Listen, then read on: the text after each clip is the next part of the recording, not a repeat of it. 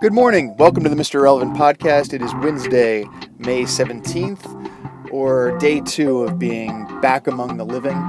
For the past month, I and many of us have spent pretty much every night watching either the Capitals or the Wizards in the playoffs, or some nights the Capitals and the Wizards in the playoffs, which was fun, exciting, grueling, ultimately disappointing, but it was also all-consuming. There was a good stretch there where I did not watch nearly as much TV as usual. Well, I was watching sports on TV, but not nearly as much of regular programming as usual. So now I'm back to it.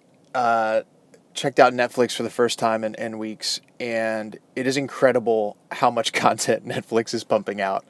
I've read that they have something like a $4.5 billion content budget in 2017. Something like that. You can Google it. And it shows. There are so many new documentaries, stand-up specials, movies, original series. I don't even know how I'm going to catch up on it all. I guess I have all summer to do it, which is nice. Started last night with Master of None. Watched the first episode of Season 2.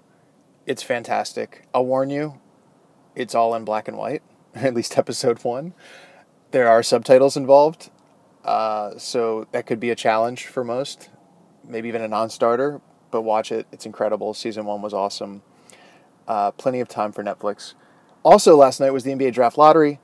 The Wizards were not a part of it, A, because they were good this year, but B, because they traded their first-round pick for Bojan Bogdanovic this winter. And bad news, the Celtics won the lottery. I think they had the number 1 chance of winning, but it was still, less than 50% certainly, maybe less than 40 or 30%, but whatever, they won. They got the number 1 pick. They're probably going to use it on Markelle Fultz, who is a game-changing prospect, or at least that's how he's billed, from the University of Washington. He will be joining, he or somebody else, if they decide they like Lonzo Ball or somebody else better, if they trade down, or who knows. But that asset will be joining Isaiah Thomas, Al Horford, Avery Bradley, and the rest that just got the 1 seed, just beat the Wizards in 7, is facing LeBron in the conference finals. That's pretty intense. They also have the Nets pick next year.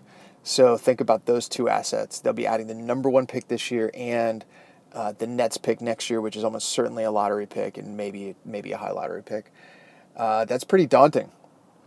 How did this happen? By the way, I'll just remind you, the Nets traded 3 first-round picks and the option to swap first-round picks to Boston for 37-year-old Kevin Garnett and 36-year-old Paul Pierce. That's tough stuff for the rest of the East. I think the result of that, the outcome of that, was the Nets squeaked into the playoffs the first 2 years with KG and Pierce, and then they cratered. So now, the Celtics have this number 1 overall pick from the Nets. They had the number 3 overall last year, which turned into Jaylen Brown, who I didn't even mention earlier, who looks to be a guy who's going to be a really good NBA player.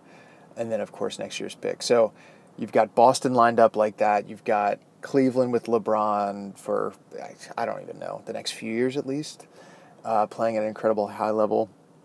And then after that, you've got the Wizards. I talked about this a little bit yesterday. I spent much of the last day kind of obsessing about how the Wizards can elevate and maybe even leapfrog the Cavs and the Celtics, and I'm just not sure how you do it. I threw it out there on Twitter from the Mr. Relevant account, and a couple of the responses I'll read here. At Brett Sound said, you keep Gortat, don't get rid of him. You dump Mahinmi, you pay Otto his money, and you prepare for the age of Beal. And there's a couple things there I agree with. If you can dump Mahinmi, please do. I think you should pay Porter. He's a good young player, a good number 3 player, getting better all the time, coming off a great year, seems to have really good chemistry with Wall and Beal. And yeah, prepare for the age of Beal, that might be right. If you watch Game 7, I think you might know that now is the time for him to step up and become like a high 20 points per game scorer. Another response was from Kelso Carpenter, at Kelso Carpenter. Let Porter walk. Bring in a Paul George type 3. Find a defensive center. Bring Gortat off the bench. Find a real backup point guard. End quote. Let Porter walk. I disagree with that. Hand in hand with that is bring in a Paul George type 3. I mean, Paul George can defend. I'm not saying he's a one side of the court player, but it's not really like the Wizards need that much more offense. I don't think offense is the problem for the Wizards. And what are you going to give up to bring in a Paul George type 3? I don't know that they have the money to do that in free agency, or if there's a player on the free agent market like that. And also, what are the assets that you have? I mean, there's already talk of the Lakers got the second pick in the lottery last night. They'll probably use it on Lonzo Ball, but there's also talk of them trading that pick for a Paul George type. The Wizards don't have a top 2 pick asset. So anyway, moving on from the Paul George scenario. Find a real backup point guard. Well, yeah. Brandon Jennings isn't getting it done. Trey Burke's not getting it done. You really, when you watch the Wizards, you're just holding your breath anytime Wall's off the court, hoping that they don't either blow a lead or fall further behind.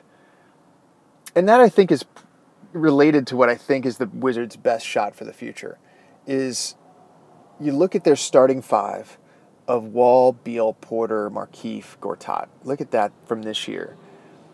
If you keep Porter, you've got all those guys from multiple years.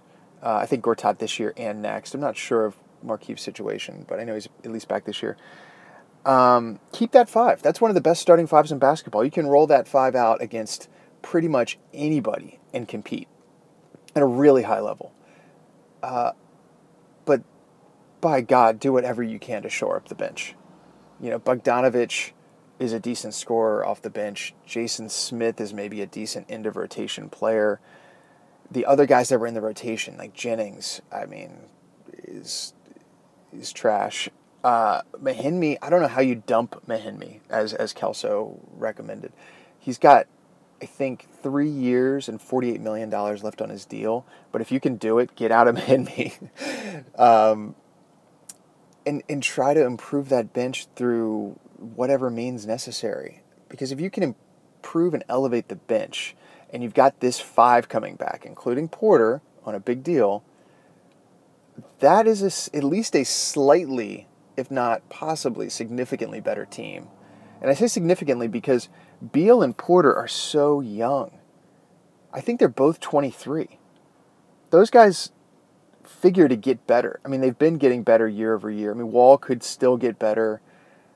I don't necessarily see how. There's some talk about Wall, just learn how to shoot a 3-pointer, and that'll be the key to success. I think I read that on the Fancy Stats blog on Washington Post. Not that they were that flippant about it, but I mean, look at Wall's 3-point shooting. The last 4 years, he has averaged something like 4 attempts per game, and that attempts number hasn't been that wildly variable from year to year. It's been pretty steady. And he's also shot between 30 and 35% each year. And it's not like he's increasing from 30 to 35. It was like 35 4 years ago, dropped down to 30, popped back up to 35, dropped down to 32 this year. I just don't think that Wall is necessarily going to improve that phase of his game in any significant way. Hope he does, just don't think he can.